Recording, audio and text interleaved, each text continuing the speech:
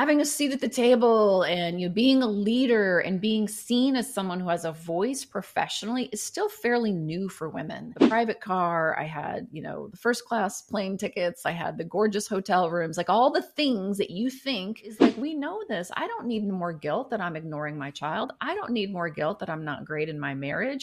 I know that already. I don't care if you're working 80 hours a week. I can take someone who's working 80 hours a week, show them how to meet their needs, and already they feel better. We have athletes don't go for Olympic gold in a state of depletion. Nobody tells you how to protect your mental and emotional well-being and then how to elevate that. You basically tolerate burnout. You tolerate pain. You tolerate emotional burnout. You tolerate overwhelm for decades. I mean, imagine the cost of opportunity, right? The cost of lost opportunity of happiness, peace, joy, less revenue, damage, emotional damage to you and people you love. I mean, that's it's not free, okay? It's very, very expensive to not move fast, don't you think? Make a decision. To me, life is all about making decisions. Are you decided you want this result? And I think it speaks to the fact that, guys, we have to catch these things early. It starts with stress. From stress, it goes into anxiety. From anxiety, it can go into burnout, depression. That's when you start letting go. Hello, friends. Welcome to Headspace. You're about to watch my interview and conversation with Kate Byars. I'm a big fan of hers. She is the founder of the Good Life Institute. She has an amazing story and does remarkable work helping women succeed at the workplace, in careers, without facing or dealing or enduring burnout. She has a tremendous backstory, a journey that took her from VP of a billion-dollar company to really having a lot of burnout, and she sort of went the other way. She moved to an island, scuba dived, and did this minimalist lifestyle for a while, and that wasn't enough because that's not who she was. So she went back into building a company and building a career and helping people. And in that process, in that journey, she founded the Good Life Institute. They do remarkable work with mostly women, but also men. And we'll unpack all of that in this episode and my conversation with Kate Byars. This episode of Headspace is brought to you by Exponential Life, which is my coaching program, which is very appropriate. The backstory there is that I was a very successful artist in my 20s, mid-20s, and I became just incredibly anxious, overwhelmed, burned out, and very, very unhappy. And I was able to recalibrate my life and transform my life with the help of some intense coaching, so much so that I've been able to have a very deeply rooted, happy life for over 25 years.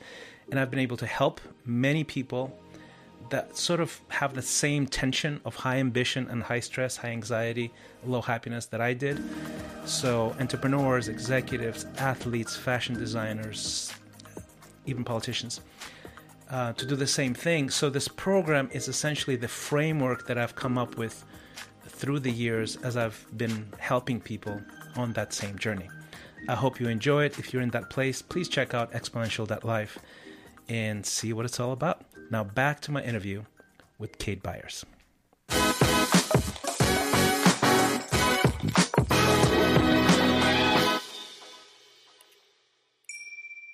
All right, Kate, thank you so much for coming on the show. As you know, we spoke for a while before we started recording. I'm a huge fan, and I can't wait to hear your story and ask you some fascinating questions that I think our audience, they're going to just love. Not only your story, but the way you solve these problems for women all over. Thank you. Yeah, I'm excited to be here. Thanks so much, Christian, for having me. Here's my first question. Starting with your backstory, I know you're a high achieving lady, and you were a VP of international billion-dollar company by age, I think 30. You said, and then what happened? I think it was some pressure building up. Can you describe the process?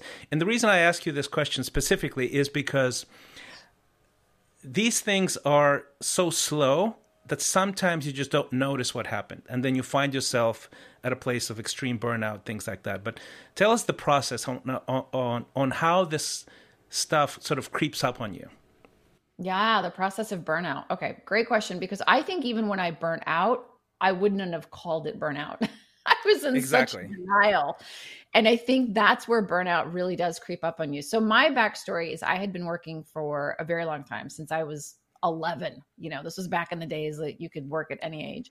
But I always had like a newspaper route or babysitting, or there was always something I was doing to that I had to focus on, good grades. There was never a lot of time in my life for leisure, for flow. I would take little bitty snips of it here and there, a vacation, an afternoon, a Friday night, but I was always go, go, go, drive, drive, drive. And part of that is because I love to solve problems. There's a lot of creativity in it. But as you just mentioned, by the time I was 30, I had been promoted to vice president, and I got there through a lot of hard work, which is what we're told in our culture is supposed to happen, right? You work hard and then you're going to get these rewards. And all I saw, Christian, at the executive level was just more hard work. I mean, I was like, wait a minute. When do I get to relax? When do I get to enjoy this? It was just like, great. Now you're going to solve this tough problem. And now we're going to give you this challenge. And I would literally like just finish an assignment, finish getting something across the goal line. And then here came the next thing that they needed me to spearhead. And this is how a lot of companies operate. Like, this is our culture. But what happened for me was I just started looking out the window, I call it. Like, I was looking out the window, and there, along the highway was someone like riding a bike or something. And I'd be like, oh, I wish I was them. And you start having these little escape fantasies, oh, I wish I could be a professional blogger. At the time I had horses, and I was like, what if I could have a horse farm? And every day I'll just get up and put on jeans and be like, scuffy boots and not have to put on a business suit or makeup. And I can just play with horses all day long. And you start having these fantasies of letting go of the life you're living in. And there's going to be this other life, over there that's greener. And what's difficult about this is we don't really have a good way to measure, am I really excited about, like, let's just say in my case, owning a horse farm? Or is that just me saying, I'm suffering where I'm at and I got to do something about this? And so what was happening for me is I just started letting go, and everything else just seemed more attractive versus the life I was in. And then it got to the point where I started like skipping meetings or coming in late or not going on a business trip. And I started to rationalize that, going like, oh, they don't really need me. Well, I'm just at a different phase in my career now. This isn't as important to me. And when you find yourself just starting to rationalize and your body just is craving, like just not getting on airplanes or not going in the office, physically and psychologically, like that is burnout. That is where you have already gotten beyond pre-burnout into it's time to let go. And this is where we see a lot of people just walking away from their career going, no, it's going to be okay. I really want to, own a horse farm. And I always say, it's better to understand, are you walking away from something you don't want, or are you moving to something you do want? Because if you're moving to something you want, that's probably a good indication you should do it. But if you're just walking away from something you don't want, that's probably burnout. That's brilliant. And I think what I love about how you describe it, dissect it, is that you're showing us the red flags, right? Mm. You're showing us this is how this kind of thing, burnout, unhappiness, starts popping up in behavior, even when we don't know what it is, right? Even when we don't put that label on it, because it's scary to even put that label on it. Yeah. Well, and especially being a high achiever, right? High achievers, Precisely. We don't fail. We don't have weak points. There's no weakness in us, right? Yes. This is how Absolutely. And then you see these things, like I used to get so stressed out, and not stressed out like I can't do my job. Like I got it, confidence was not an issue. But just the weight of everything I carried, I would go to the ice cream shop and get like the triple dip and suck it down like that. I would go to the grocery store and buy Little Debbie's. Got to plug Little Debbie's, man. I used to like horse those things down. Like This is like stress eating. Like these are all indications. It starts with stress. From stress, it goes into anxiety. From anxiety, it can go into like, burnout, depression. That's when you start letting go. Yeah. For sure. Yeah, that's fascinating. Do you find in this, I think I know the answer to this, but I want to ask you because you're an expert and because you work with women primarily. My sense is that women get it first. Like they're more self-aware than men are, generally speaking, as a rule of thumb, right? Do you find that to be true, or do you feel like high achieving women are as clueless or as much in denial as men are? It's in terms of burnout? Yeah, in terms of getting in touch with the fact that, okay, this is not going well, it's going in the wrong direction. Yeah, I think it depends. I do feel like women are playing a bit of a different game than men are, especially in the workforce. But in life in general, women tend to play not to lose. Men play to win, is what we see. And so, especially professionally, remember having a seat at the table and you being a leader and being seen as someone who has a voice professionally is still fairly new for women. And so culturally, what's happening is women are like, well, oh my gosh, I've arrived. I can't lose this. So we always call it like they're clawing at the proverbial table, where men will just walk in and be like, well, duh, you're paying me to have my voice, right? Don't you want to know what I say? Like men are just like, it's obvious. Of course I'm in the room. Like men are not as worried about losing their place. They're not worried about representing. So women have this added pressure. And then women are also raised differently. And so we have a lot of fears about being, seen as someone who's too weak, seeing as too emotional. But then how do you be emotional enough? And, guys are going through their own thing as well. But I think for women, the biggest factor where women burn out is they're playing not to lose instead of playing to win. So they don't take care of themselves. They don't understand how to lead with confidence. They don't understand how to show up at work with confidence. There's always this underlying fear, whether you call it imposter syndrome or just fear of losing your place at the table, where I think men are not operating in that way. What we see with men more often is men, it's not as much burnout like I'm overwhelmed. It's more, this kind of sucks. like I'm working this hard for what? Just to be on the golf course to make another business deal? And again, I'm being really stereotypical here. I'm just giving examples. Yeah, high level stuff. Like why would I want to spend the rest of my life on a golf course making business deals? Like I want to be home with my kids, or I want to be playing basketball with my friends. And so for men, it tends to be like this lack of fulfillment. Like interesting. Where with women, it's more like I'm overwhelmed and I can't do this one more day. I find that men don't get as overwhelmed. So it seems that what you're saying to me, if I'm hearing this correctly, is that men don't. I mean, there's an actual genuine layer to high achieving women that is worse. It's just harder. It's more painful than for men. Yep. And then at the same time, I think what men may feel is it's easier for us because I think it feels more natural. Like, yeah, we belong at the table, that kind of thing, right?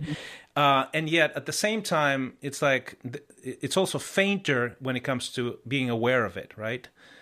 Sure. I think I think we're more dull in the sense of we're actually wired to be in more high stress situations. I think by nature, I guess, Yeah, that's what testosterone's for, right? To go out and hunt and do all the things. Exactly, do dangerous things.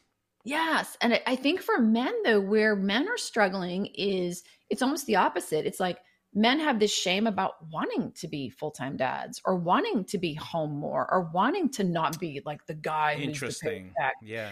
Now there's like all these guys like, wait, I don't want to be working 80 hours a week, taking care of the family in the traditional way. Like I actually want to ski, like I have this great hobby or whatever they want. And so men are finding this like lack of fulfillment, but then there's shame around it because shouldn't you want to be climbing the ladder, providing, making tons of money? Like that's how men are seen as providers for so long. And it's like, no, I'm actually kind of happy if my wife provides or my partner provides, and I just want to go ski every day or whatever. It's like, so you should be just different. Yeah. I mean, but it affects everybody. So I think knowing your story a little bit, what I remember is that, you were VP of this massive company. At age 33, what I get from the story is that you hit a wall of some sort, right?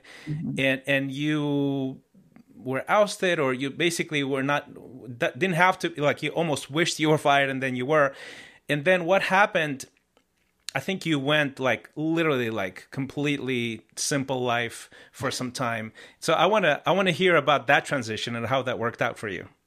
Okay. Absolutely. So what happened was, yes. So when I walked away from that career, I was invited to walk away, but Yeah. I could have gone on and, there was all sorts of resources to like, I had job offers in Toronto and I had job offers in Spain and there's other places I could have gone and continued my career. Right. So when I say I walked away, I didn't continue in Yes. the Makes sense. corporate marketing executive role. Part of my burnout was that I was really missing, doing something other than work.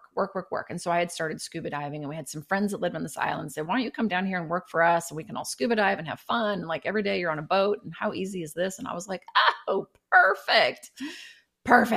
But note, Kate's still working. Now I'm just working as a dive instructor and a dive master, right? I'm still working. I wasn't just sitting on the beach, but I thought, gosh, I have it all, right? Like I, as an executive had, the private car, I had, the first class plane tickets, I had the gorgeous hotel rooms, like all the things that you think, or you're told you're going to get when you're successful, the great bank account. And I was still unhappy. And so I'm like, well, there must be something wrong with me. I've made the wrong choice. I screwed this up somehow. Uh-huh. So maybe it is the simple life. And that's where we see the biggest crisis for people. Because when you've done all the things and you're in the top 5% or top 1%, and you're doing those things and it's still not bringing you happiness, the only thing to do is to look inward and start blaming yourself. I must be broken. There must be something wrong with me, right? So I go off to this island thinking, well, this is going to be better. Let me just be a dive bum. I've never done this before. And it was great for about 6 weeks. I mean, literally, you're like, this is amazing. I'm just like, no decisions, super easy. All you got to do is put a bathing suit on and help people out on vacation. Until my friends said, okay, great. Training's over. Now you're in charge. Here's the boat. Here's the people. Don't kill anyone. Don't hit anything. And I'm like, wait a minute. I don't know what I'm doing. I don't know how to drive a boat. I don't know how to keep these people from dying. I mean, I kind of did. Like I was trained and certified, but not really. And so what had happened is I'd traded off this world where I had all this experience and I'd worked up this knowledge base that helped me be really confident in what I did, to this brand new simple life world where now I am crashing into docks and all sorts of things on these boats because I have no clue what I'm doing. And like, it's just the stress all over again, right? It's still the same fear of failure. It's still the same, like everything that you have in you, you're taking with you to this island. Yeah, wherever you go, there you are, right? There you are. Yes, thank you. Mm-hmm. And I would lay awake at night. We had this little dive shop and I'd be like, oh, what if I re-merchandise it? What if the sunglasses go here and the suntan lotion goes here? Like, you know what I'm saying? Like the crazy, this inability to shut off and totally. to really live simply was just not with me. Well, because you still have your drive, you have a culture of excellence, you have this desire for a higher sort of upside of whatever it is that you're doing. Yeah. Only you have extremely limited in your income, right? Like you can't charge more than a certain amount of money for this stuff. You're making like $8 an hour. Seriously. Yeah, exactly. Yeah. The drive is there, the excellence is there, the desire for upside is there, but the upside is super limited, right? So then you go, okay, this is not working either. Mm-hmm. No, it wasn't because I knew who I was. That's where I figured out in the islands. I was like, okay, wait, now I'm not happy in the simple life. Yes. That's not who I am. There's nothing wrong with it. It's a beautiful life. There's a lot of beauty in that time. Yeah. But I realized like, wait, this is who I am. I'm someone who likes to solve big problems. I'm someone who likes to go at a certain pace. How do I find the in-between? Not the simple life, but not the crazy, oh my gosh, we always have to be working 80 hours a week for the rest of our life at, octane, whatever, like full Mach 11. How do I find in between? And that's where I said, okay, let's figure this out. There's got to be a third way. Someone had to have figured this out. And if not, I'm going to, because I'm just not going to, like you're saying, sit on an island somewhere making $8 an hour and be happy the rest of my life. But I also don't want to go back to this world where I'm on private jets, every single day of the week, and I don't even get to see my house, right? And you were starting a family at the time, correct? Almost. In the islands, I met my husband, who was my Okay. boyfriend at the time. And then we decided to come back to the States and start a Hmm. family. Not right away. It took us about 3 or 4 years. But yeah, we Hmm. were moving in that direction. And it was like, holy cow, like, how am So I you going to start do thinking that? about that aspect and that dimension as Yeah. well. Now you start a family. You can't just you're not just alone in an island No. and not care, right? Yeah. So Yeah. how what was the transition like back into whatever mainstream life or whatever you want to call that? For me, it was not easy. The burnout held on psychologically for quite a while. So it took me from the time I walked away to the time I came back into my career 4 years. And even when we moved back from the islands, we were living this very simple life, like under the radar, Mm. just doing odd jobs. Like I was still not back in my career. But I was learning and I was using my knowledge of human behavior as a marketer, but now I was applying it to this new problem. Instead of like, well, how do we bring more people over to this brand, which is what I'd always done with human behavior. Now it's like, what as humans is going to help us thrive in our careers without having to overgive to the point where we burn out? So I was kind of testing and playing with that. But like if you had said, hey, Kate, we've got this great job available for a VP of marketing, I literally would have been sick to my stomach. I wouldn't have, like, physically, I would not even. Really? Wow. So it's sort of a PTSD kind of level thing. Like you're still feeling it, right? You're Yeah, triggered even by the thought of it. it is. Is that Yeah. Because correct? what happens is when you've pushed your psychology and you've pushed your Hmm. biology, like your physical and your mental self Yeah. so far beyond the limits of what human thriving is, and you've been in a deficit for as long as I was, it's Oh, going to wow. take time to come back from that. Yeah. Wow. That's terrible. I mean, it's terrible. And I think it speaks to the fact that, guys, we have to catch these things early. Seriously. Like, don't allow yourself to get to a place where you can't even think about a thriving career just because it just strikes fear in you. It makes you feel, bad. Feel sick to your stomach. I think I read something, a quote from you, where you said, "My career was not the problem. I was the problem." Mm. I think that was a fantastic statement, very insightful. Can you unpack that for us? Because I think it's something that many, many people out there are experiencing right now. Sure. Well, I think there's this, yeah, and I think this, I'm so glad you brought this up, Christian, because I think there's this sort of notion that, as soon as the corporation, let's just say, changes, then we can all live better lives. And whether it's my Gen X raising or whatever it is, I'm always a big proponent, like, that's great. I can't wait till the corporation changes and gives us more work-life balance options. And I do believe that's a piece of it. But what can I do for myself to make my circumstances more favorable for the life I want? And so big pieces for me were, for example, being a woman who had a place at the table and was scared to lose it. I had fear of missing out. So if somebody said, hey, Kate, can you do this? Yep. Yes. Yep. Yes. Can you go on this business trip? Yes. Oh, can you extend the business trip? Yes. I said yes to everything. And women do this a lot. Part of it is how we're raised as young girls. Be nice. Say yes. Be sure to share. Don't hurt anyone's feelings. Men don't get as much of that conditioning as young boys. And so I was a yes machine. That doesn't bode well for two things. One is it doesn't do a lot for you as an executive or as someone who's in any role. If you're constantly going to say yes, you're going to burn out because your needs aren't going to get met, right? Everyone else is getting something from you and you're not filling your cup. And then the second thing that I didn't realize, and we teach women this all day long, is it doesn't make you influential. You are not influential when you're the workhorse. When everyone's like, oh, you know what, let's just give it to Kate. Oh, Kate will get it done. Oh, yeah, throw it over to Kate. She'll make it happen. It feels good for a while because you feel like, oh, everything You feel comes validated. in. Yeah. And Hmm. I feel validated. I get all these important projects, but all you really are is everyone else's workhorse. And when you learn to create intelligent boundaries around your time, I might be able to do that. I can do that, but not for another month. I can do that, but only in this version of it. I can't give you everything you want. People start going, wait a minute, this person must be important. This person manages their time well. This person isn't always accessible. And that doesn't mean that you don't ever say yes to something. It doesn't mean that you don't ever work late and help with the latest fire that's going on, the latest fire drill. Sometimes you do those things, but you also have to be comfortable when the big boss has called a meeting at 5 o'clock on a Friday afternoon, and you were just getting ready to go take your kids to the movies because that's what you promised, saying, hey, you know what? I'm going to have to miss this, but I will catch up with you guys, whatever, Saturday morning or Monday afternoon or whenever it is. that actually creates higher value in you. And I did not understand that whatsoever. I thought if I say no, they're going to choose someone else and I'm going to miss out.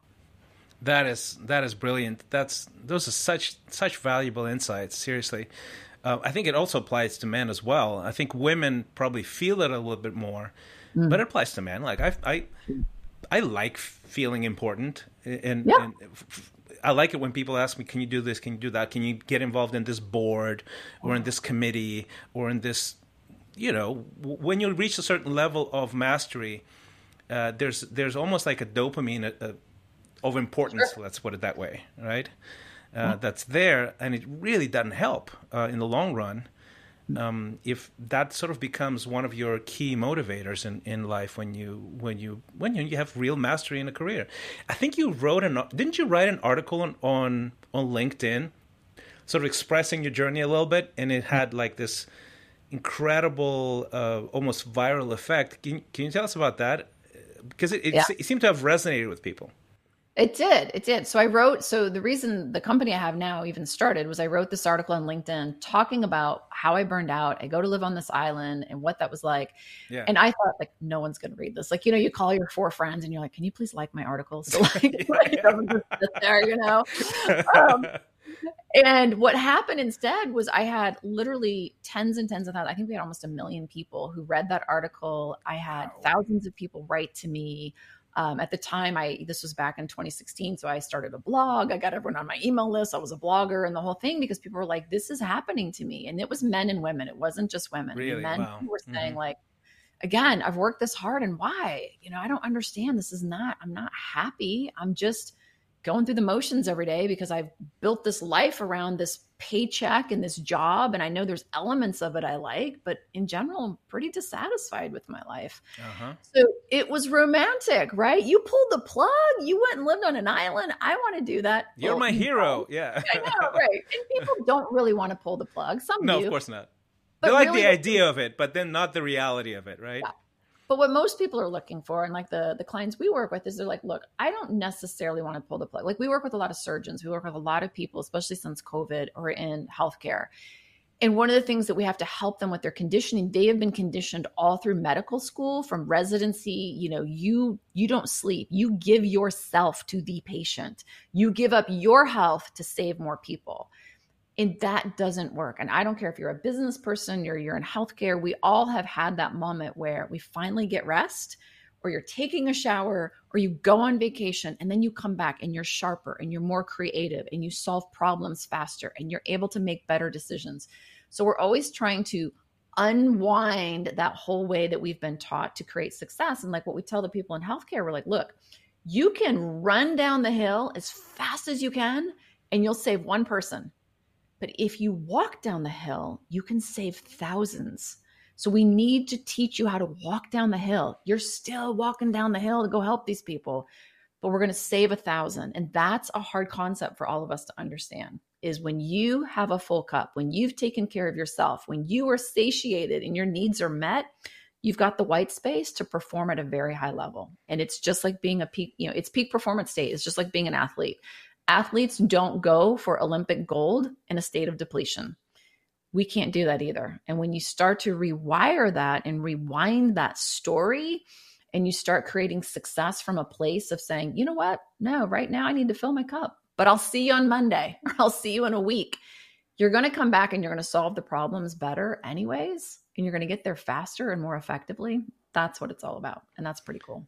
That's really powerful. And, you know, you and I spoke before that off record, literally because we're not recording, about I'm running a coaching program as well. You started way ahead of me, so I was asking you all these questions. So can you tell us then about your work? Can you tell us in more detail, in a more granular way, about the Good Life Institute, who you work with, what's the right person, what's the right candidate to work with you? And how do you solve those problems? Because the insights are clearly amazing and remarkable, and the need is clearly massively there, right? Because of the response you have. Yeah, no, thank you. I think, so the Good Life Institute, I co-founded with my husband back in 2016. what the Good Life Institute mission is, and we're still at the beginning of it, is to really create a society where humans can flourish. And when you think about the society that we have right now, which tells you go to school, get good grades, work hard, work even harder, work a little bit harder, and then someday you'll be able to enjoy the good life. We want to change that narrative, because that's not the good life. The good life is enjoying your life every day, all along the way. And that doesn't mean that you don't have good moments and bad moments and tragedies happen. Yes, I'm not saying that every day is just idyllic, but it's learning to live in a place where you are able to get your needs met, smell the roses along the way on the journey of creating more and more and more well-being for yourself and evolving. That's what we're designed to do. We're designed to evolve and enjoy our lives. So the people we work with right now are typically high achievers, people who are career-minded professionals who love their work. They're not just working for a paycheck. They're actually doing this because it's like, this is who I am. And that's what I discovered in the island, right? Like, this is who I am. I enjoy working. I enjoy this creative output. However, I'm not fulfilled, or I'm feeling like I'm giving too much. And especially most of the people we work with right now are women. Although we do have a leadership program that's for both men and women. So if you're a guy who is also struggling with these things, we do have a way to facilitate that as well to help you. But basically, you're someone who's like, look, I'm burning out. I don't want to walk away from my career, or I think I want to walk away from it, but what would I do next? Like, I don't know. And that's the worst place to be, because when you've worked so hard to attain something and then all of a sudden you're thinking about letting it go, that can be even worse. You get to the other side of it if you trade off something you've loved. And that's what I did. So we work with a lot of women who are professional. They're high achievers. They're in demanding roles, whether they're in sales, whether they own their own company, again, whether they're surgeons, doctors, medical providers, executives, mid-level execs, it doesn't matter. And you want to find a way to work without a trade-off. So there's no burnout. You can actually thrive. You get to enjoy having a private life, and you know how to create the time and space for that. That's who we really help, because that's important. We want, our company wants more women in leadership, but we also want men to thrive as well as leaders. And that's why we have that leadership program. So men can also figure out how and learn how to work in a way that is conducive to their well-being, so they can also be great leaders and help change the paradigm in the companies they're at. So everybody, like, they get the benefit as a guy of having people on your team who are working in a place from thriving instead of depletion. Talk about business results. It's amazing. Absolutely. It's amazing. Absolutely. Do you find, because you've worked with, obviously you've had this stretch of experience, right? Working with very diverse background situations, reasons why people get burned out. Do you have maybe, obviously, you have patterns right now. You have this very clear vision. These are the, let's say, top 3 or top 5 things that will transform your life from a life of burnout, or, I don't know if I want to do this anymore, to the good life in you. I mean, I'm sure there are, what are the top, let's say the top 3. Can you give me the top 3? Yeah. Well, the first thing we teach everyone to do, and we even do this in our free training that you can watch online, is we teach people how to meet their needs. And what we mean by that is culture has taught us how to meet our needs in a way that's not effective. So the first thing we do is say, here's your human needs that are innate. How do you meet them in a way that you feel satiated? And I don't care if you're working 80 hours a week. I can take someone who's working 80 hours a week, show them how to meet their needs, and already they feel better. We haven't even carved any time away. And I think that's the problem. A lot of people are like, well, if I only worked a 40-hour week. No, I've worked 40 hours a week and didn't know how to meet my needs, and I was equally as unhappy, right? So the very first thing is you have to learn how to meet your needs. The second thing is, especially if you're a high achiever and you've got a big life, then you have to learn how to protect your mental and emotional well-being. And we're not taught how to do that, right? We are taught strategy from childhood forward. It's tactic, get good grades, work hard, nose to the grindstone. Nobody tells you how to protect your mental and emotional well-being, and then how to elevate that. No different than if you're going from playing, I don't know, high school football to the NFL, right? Like, you're not going to take the same mental game and the same emotional game you had as a high schooler into professional sports. So if you don't learn how to upgrade that and how to protect it, then again, now you're playing on your back foot instead of playing forward. So that's the second thing. You really have to protect your mental and emotional well-being. really work on that EQ, and then also learn how to put up boundaries so that you have that space to do those things. So those are the two things that are most important. And then I think the third thing is more strategic. It's how do you navigate your career, whether you're in leadership, whether you're someone who is led, whether you're someone who is an entrepreneur, how do you navigate that career effectively so you're getting the results you want, but you're doing it in less time, you're doing it with more effectiveness. I'm not a big person about efficiency. I mean, time management is great. I'm all about effectiveness. How can I hire a team that immediately gets me and where we're going and supports me without 6 months of training and development, right? Like that would be an example of effectiveness. If you know how to do that, you've just shaved like years of stress off of your life and off of your business or whatever. Yeah. So then I think there is that last piece, which is how do you really operate effectively in your career and what are those strategies? And that to me, like that's the trifecta. That's very valuable. Can you unpack a little bit the basic human needs part for us? Yeah. And the reason I ask is because, look, it seems obvious and self-evident, except for someone who's a high achiever and they have these hyper focus on the things that actually are not the basic human needs, right? Right. So they're almost lose. I think I'm a high achiever as well. We almost lose sensitivity to the need for that because we're so hyper-focused on whatever achievement or goal or target or whatever, numeric target or position or record of something.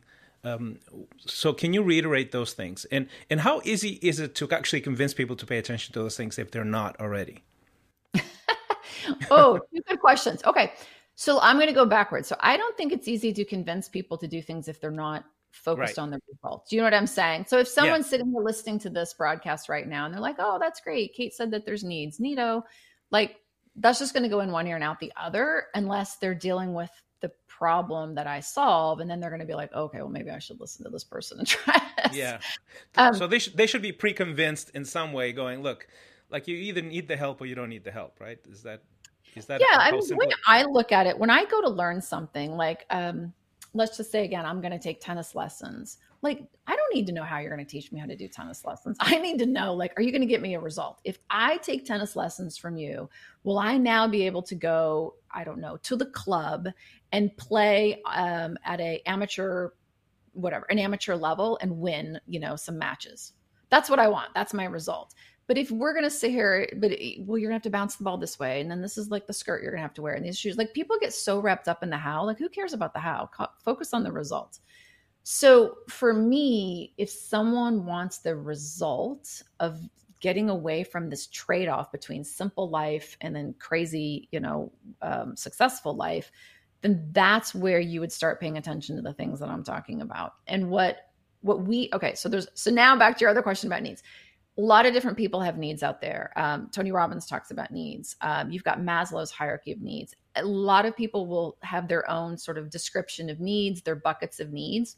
So we have come up with our own sort of way that we talk about human needs, 7 different ones that we believe are innate. But it really doesn't matter if you want to use Tony Robbins' version of it. I have 7 too. That's fascinating. That's great. Okay, now I want to compare our buckets.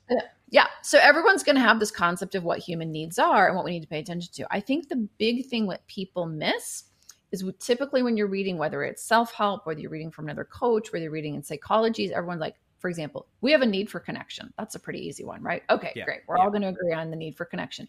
You need to get your connection needs met. Okay. See ya. Yeah, exactly. How? And so what happens is where people fall short is like, we know this. I don't need more guilt that I'm ignoring my child. I don't need more guilt that I'm not great in my marriage. I know that already. No one needs to tell me that that's a human need, that if I meet it, then I will be happier. What happens is we don't know how to meet it effectively. And so what happens is, so for example, this would be, let's take from connection. Let's just say in my marriage, I work all the time. And then every so often I try to have a date night with my partner. And we go on the date night, and we've all done this, right? You're at the fancy restaurant. You've put all this pressure on date night. You sit there and you stare at each other and you're bored. You have nothing to talk about. You fought on the way there because you were going to be late. Your dress wasn't, didn't go to the dry cleaners on time because you didn't have time. I mean, all the things, we put all this pressure, and then we're like, oh, Well, why bother with date nights anymore? They're never fun anyways, right? And that is an example of a strategy to meet a need that's completely ineffective. Because if I'm working 80 hours a week, I am not trying to go on a date night with my husband. What I'm doing are things like sending him texts throughout the day, telling him how amazing he is. It might be writing him a little love note that says, I miss you and I won't be working late like this all the time, but thank you so much for understanding me. It might be, speaking to him in his love language, whether that's taking the trash out or whatever it is, right? And so what we forget is that we have our own way of meeting our needs. And those ways of meeting our needs have also been conditioned and they may not be effective. And so then what happens is biologically, you don't get satiated. Went on date night, didn't help me meet my need for connection. Now I'm back at work and I still feel unhappy because my need for connection isn't being met because what I chose was ineffective. And so when you can help people see the connection between the strategies they're using to meet a need and which ones are effective for them at this chapter in their life, because it's going to change, and which ones aren't, then they can start moving that, right? For example, another great one is bedtime with little kids. Anyone who has little kids knows that bedtime is just hell. Sorry, not sorry. It just is. I mean, by the time you get to bedtime, like you're done as a parent. The kids are done. Yeah. Kids are never done. They're like, I want to stay up and have more stories. That is not the time to put a bunch of pressure on, like, I'm going to connect with my kids at bedtime and I'm going to read stories in 5 different voices and be fun. It's like, no, you're not. Like, you're exhausted. Like, you just want them to go to sleep. Like, let's just be honest. It's like, come on, really? But what if we read that story? If reading a story to your child in voices is important to you, why not do that before dinner at the dinner table? Do you know what I'm saying? Like, let's just move that strategy to 5 in the afternoon or 7 in the evening instead of 8 o'clock at night when you're exhausted. And now all of a sudden you feel great as a parent. You've read the story.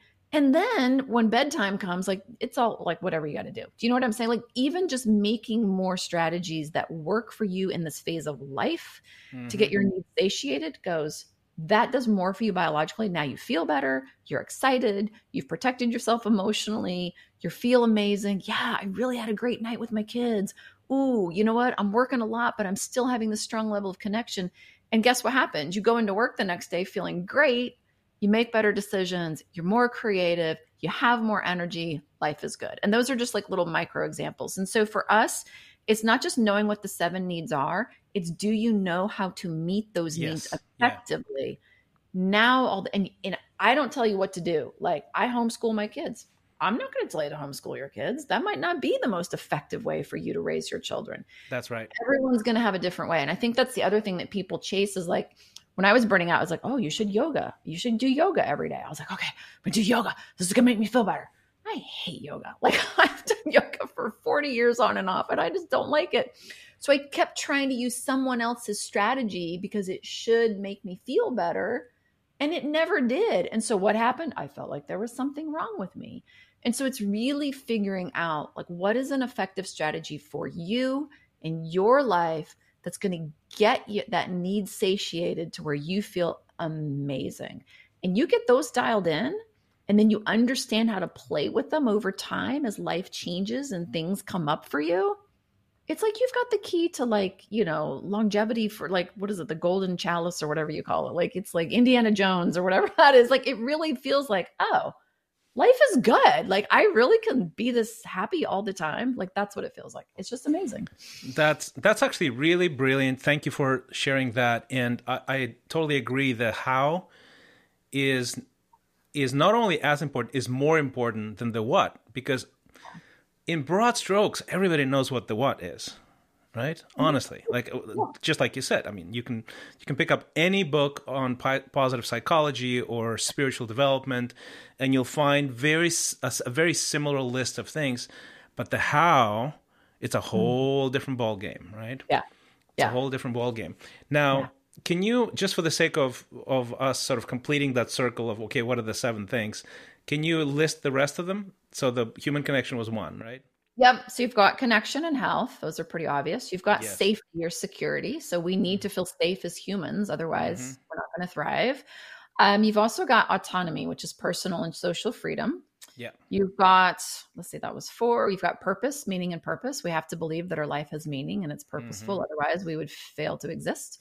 You need some sort of flow, leisure, rest, whatever you want to call it. Now, when I say leisure, people are like, I need a hobby. No, we're just talking about disconnecting your mind from the everyday. It could be kicking a ball around outside with your kid. It doesn't matter. Some sort of flow. And then the last thing is esteem. We all have a need for esteem, not self-esteem that's sort of taught in popular psychology, but more esteem that's biological, which is we have to believe that we matter and that we are capable of surviving. And you have those 7 things and you're just playing with them and dialing those in and just getting more and more effective strategies for those. And again, those are our 7. If you want to use Christian 7, if you want to use Tony Robbins 8 or whatever you want to use, like that to me is not the point. It's learning how to better meet those needs because society has told you this is what you should do. This is how you should behave. This is what kind of house to buy or car to have or job to have or education to have or relationship to have. Like that's what society is teaching you. When you can get rid of the societal frame and go, look, figure out what's going to work for you and you start playing with that, life gets really fun. That's fantastic. Well, this has been incredibly valuable. I'll have one last question before I let you go. What kind of frame of mindset should someone be to join a coaching program? It could be your program, my program. What is because obviously you can read 50 books and not get any results, right? Anything good in life requires effort, focus, discipline. Yep. You have to do certain things. What kind of frame of mind do you think is necessary for someone to enter a program like yours and then succeed? I think you just have to make a decision. To me, life is all about making decisions. Are you decided you want this result? And then you go find the best possible way to get that result. Right? So let's just say we've all bought tons of like weight loss books or, physical conditioning books or whatever. We probably all have bookshelves and computers full of these different programs. But what the missing ingredient is, have we made a decision that no matter how hard it gets, no matter how many times we fail, we are going to find a way to change let's just say our physical shape? Has that decision been made? And typically, no. Typically what happens is, it'd be nice if I lost 5 pounds. It'd be kind of cool if I had some muscles. Yeah, what are you using? Oh, you're using that? Let me try that. And then we kind of put our toe in it. And we sort of but think about like your career. Like most of us in our career, like we had to make a decision at a very young age to go to college, go to trade school and we've put a lot of time and effort into getting good in our career. And then we go to do this other thing. Let's just say in my case, my clients come to me to learn how to stop having the trade-off and to avoid burnout or to overcome burnout. They had to make a decision. I will not live in this state one more day. I do not want to have burnout. I do not want to make trade-offs anymore. I will have a career and I will have a great life. So they've made the decision. Now, are they afraid? Are they scared things won't work? Are they worried that there's something wrong with them? Do they have all sorts of, bobbles along the way? Of course, we all do, right? I have had tons of that in different decisions I've made in my life. We've had this in our marriages. We decided we wanted to get married and we went out and found a partner, right? Does that mean marriage is easy and there weren't times that you're like, okay, I don't know about this anymore? No. And so that's part of the natural process. And I think what happens is in our culture of sort of like buyer's remorse, so we've all gotten ripped off by, whatever, we're afraid to actually go full in on something, but that's where you get the result. And so for me, it's a decision that you want the result and you are not going to stop until you find it, or it just gets so painful, it just doesn't make sense for you to continue. I think that's it. I think it's, the word I use that is sort of in that vein is conviction, because you can have a feeling that I don't like this, I would like that, but I don't like this. Mm-hmm. And that's a feeling you can live with, you basically tolerate burnout. You tolerate pain, you tolerate emotional burnout, you tolerate overwhelm for decades sometimes. Yeah. And I really feel like what you need is a conviction. It's something that goes from sort of a generalized feeling to a no more. Yeah. Yep. For sure. This stops now, right? And I think that's the key. That's really the key. And the method is secondary, and you can find a good fit with a coach, with a program, whatever. But having that this is it. There's no turning back. Yeah. I'm going to have a very different life. And I will keep trying until keep working on it until I get there, type thing. For sure. Right. So, and I don't know about you, Christian, like, but with your clients, but for my clients, they also want to get there now. Like I could give you 25 books that, was part of our reading and some of the things we did to sort of figure out how to put all this together. And it's like, here's the 25 books. If you want to figure out how to make the connections between all the different things we did and try, and you want but people don't need more information. Like, again, if I want to go play tennis right now, I just want to go play tennis with my friends. Can someone just teach me and get me there quickly? Like, I don't want to learn how to play tennis all by myself by reading a book. I just want to go pay someone, get the lessons, get what I want to do, and move on with my life versus just reading a book. And so I think if you're at the reading the book stage, you're just acquiring information and you're not ready to have that conviction or make that decision yet. And that's fine. That's totally fine. People are like, hey, why haven't you written a book? And I'm like, well, I could. My gosh, everything we teach is out on the internet. I've done God knows how much, videos and podcasts and blogs and it's there, but that's not going to change your life until you're ready to. And hopefully there's people out there who are using the work that I've done. And they're doing it, every now and then you can do that, right? Like we certainly did. We read a ton of books. We did a lot of self-study. We did a lot of experimentation ourselves and we figured it out. But Absolutely. It took me 10 years. That was 10 years in the making. I mean, imagine the cost of opportunity, right? The cost of lost opportunity of happiness, peace, joy, less revenue, damage, emotional damage to you and people you love. I mean, it's not free, okay? It's very, very expensive to not move fast, don't you think? Absolutely. Absolutely. I mean, just even the burnout, like the fact that I burn out, that was $2 million. Like by the time you look at the lost wages, the lost income, the lost investments, everything we put in, like that was $2 million. Like I will never get that $2 million back. Like that's a significant amount of money. But then when you look at 10 years of living your life in a way that had a lot of frustration, right? Because when you're trying to figure something out, you're not just like, woo, this is fun. You're like, oh, that didn't work. Now I'm back to the drawing board. Precisely. That's different than having someone just go, here's the formula. Now, I did this once I wanted to have a permaculture garden. Okay. And I was like, I'm going to figure it out. And I bought all these books. 4 years later, I had nothing but dead stuff in my yard. You know what I mean? Because I wanted it, but I didn't really want it. I just wasn't really out there tending the garden. So I finally went and just hired this guy to come out. I paid him, I don't know, like $5,000. And he planted the whole thing, made sure the sun was right and the water and the pumpkins grow next to the cranberries and I don't know, whatever it was. And I loved it. And what I wanted was to enjoy a permaculture garden. I didn't want to be a permaculture gardener. Yeah. Do you see what I mean? Like that's the difference. And I think if you want to walk somewhere, let's say you want to go on vacation and you feel like, wow, I'd love to go to Miami and hang out there. Yeah. You can walk to Miami or you can fly to Miami. It's going to be a very different experience. Right? Yeah. Totally. And you can go coach or you can go first class. Like we could even go there. Like, how do you want to experience this? Yeah, for sure. That's exactly it. I think you're right about it. And well, if you're listening to this, we'll put all the relevant links in the show notes. Kate, you're brilliant. I'm a fan. I love your work. You're an inspiration, and I hope more people hear about your work and actually work with you to get to that good life that we all want. I'm so grateful to be on the show and grateful for everyone listening. So thanks so much for the opportunity.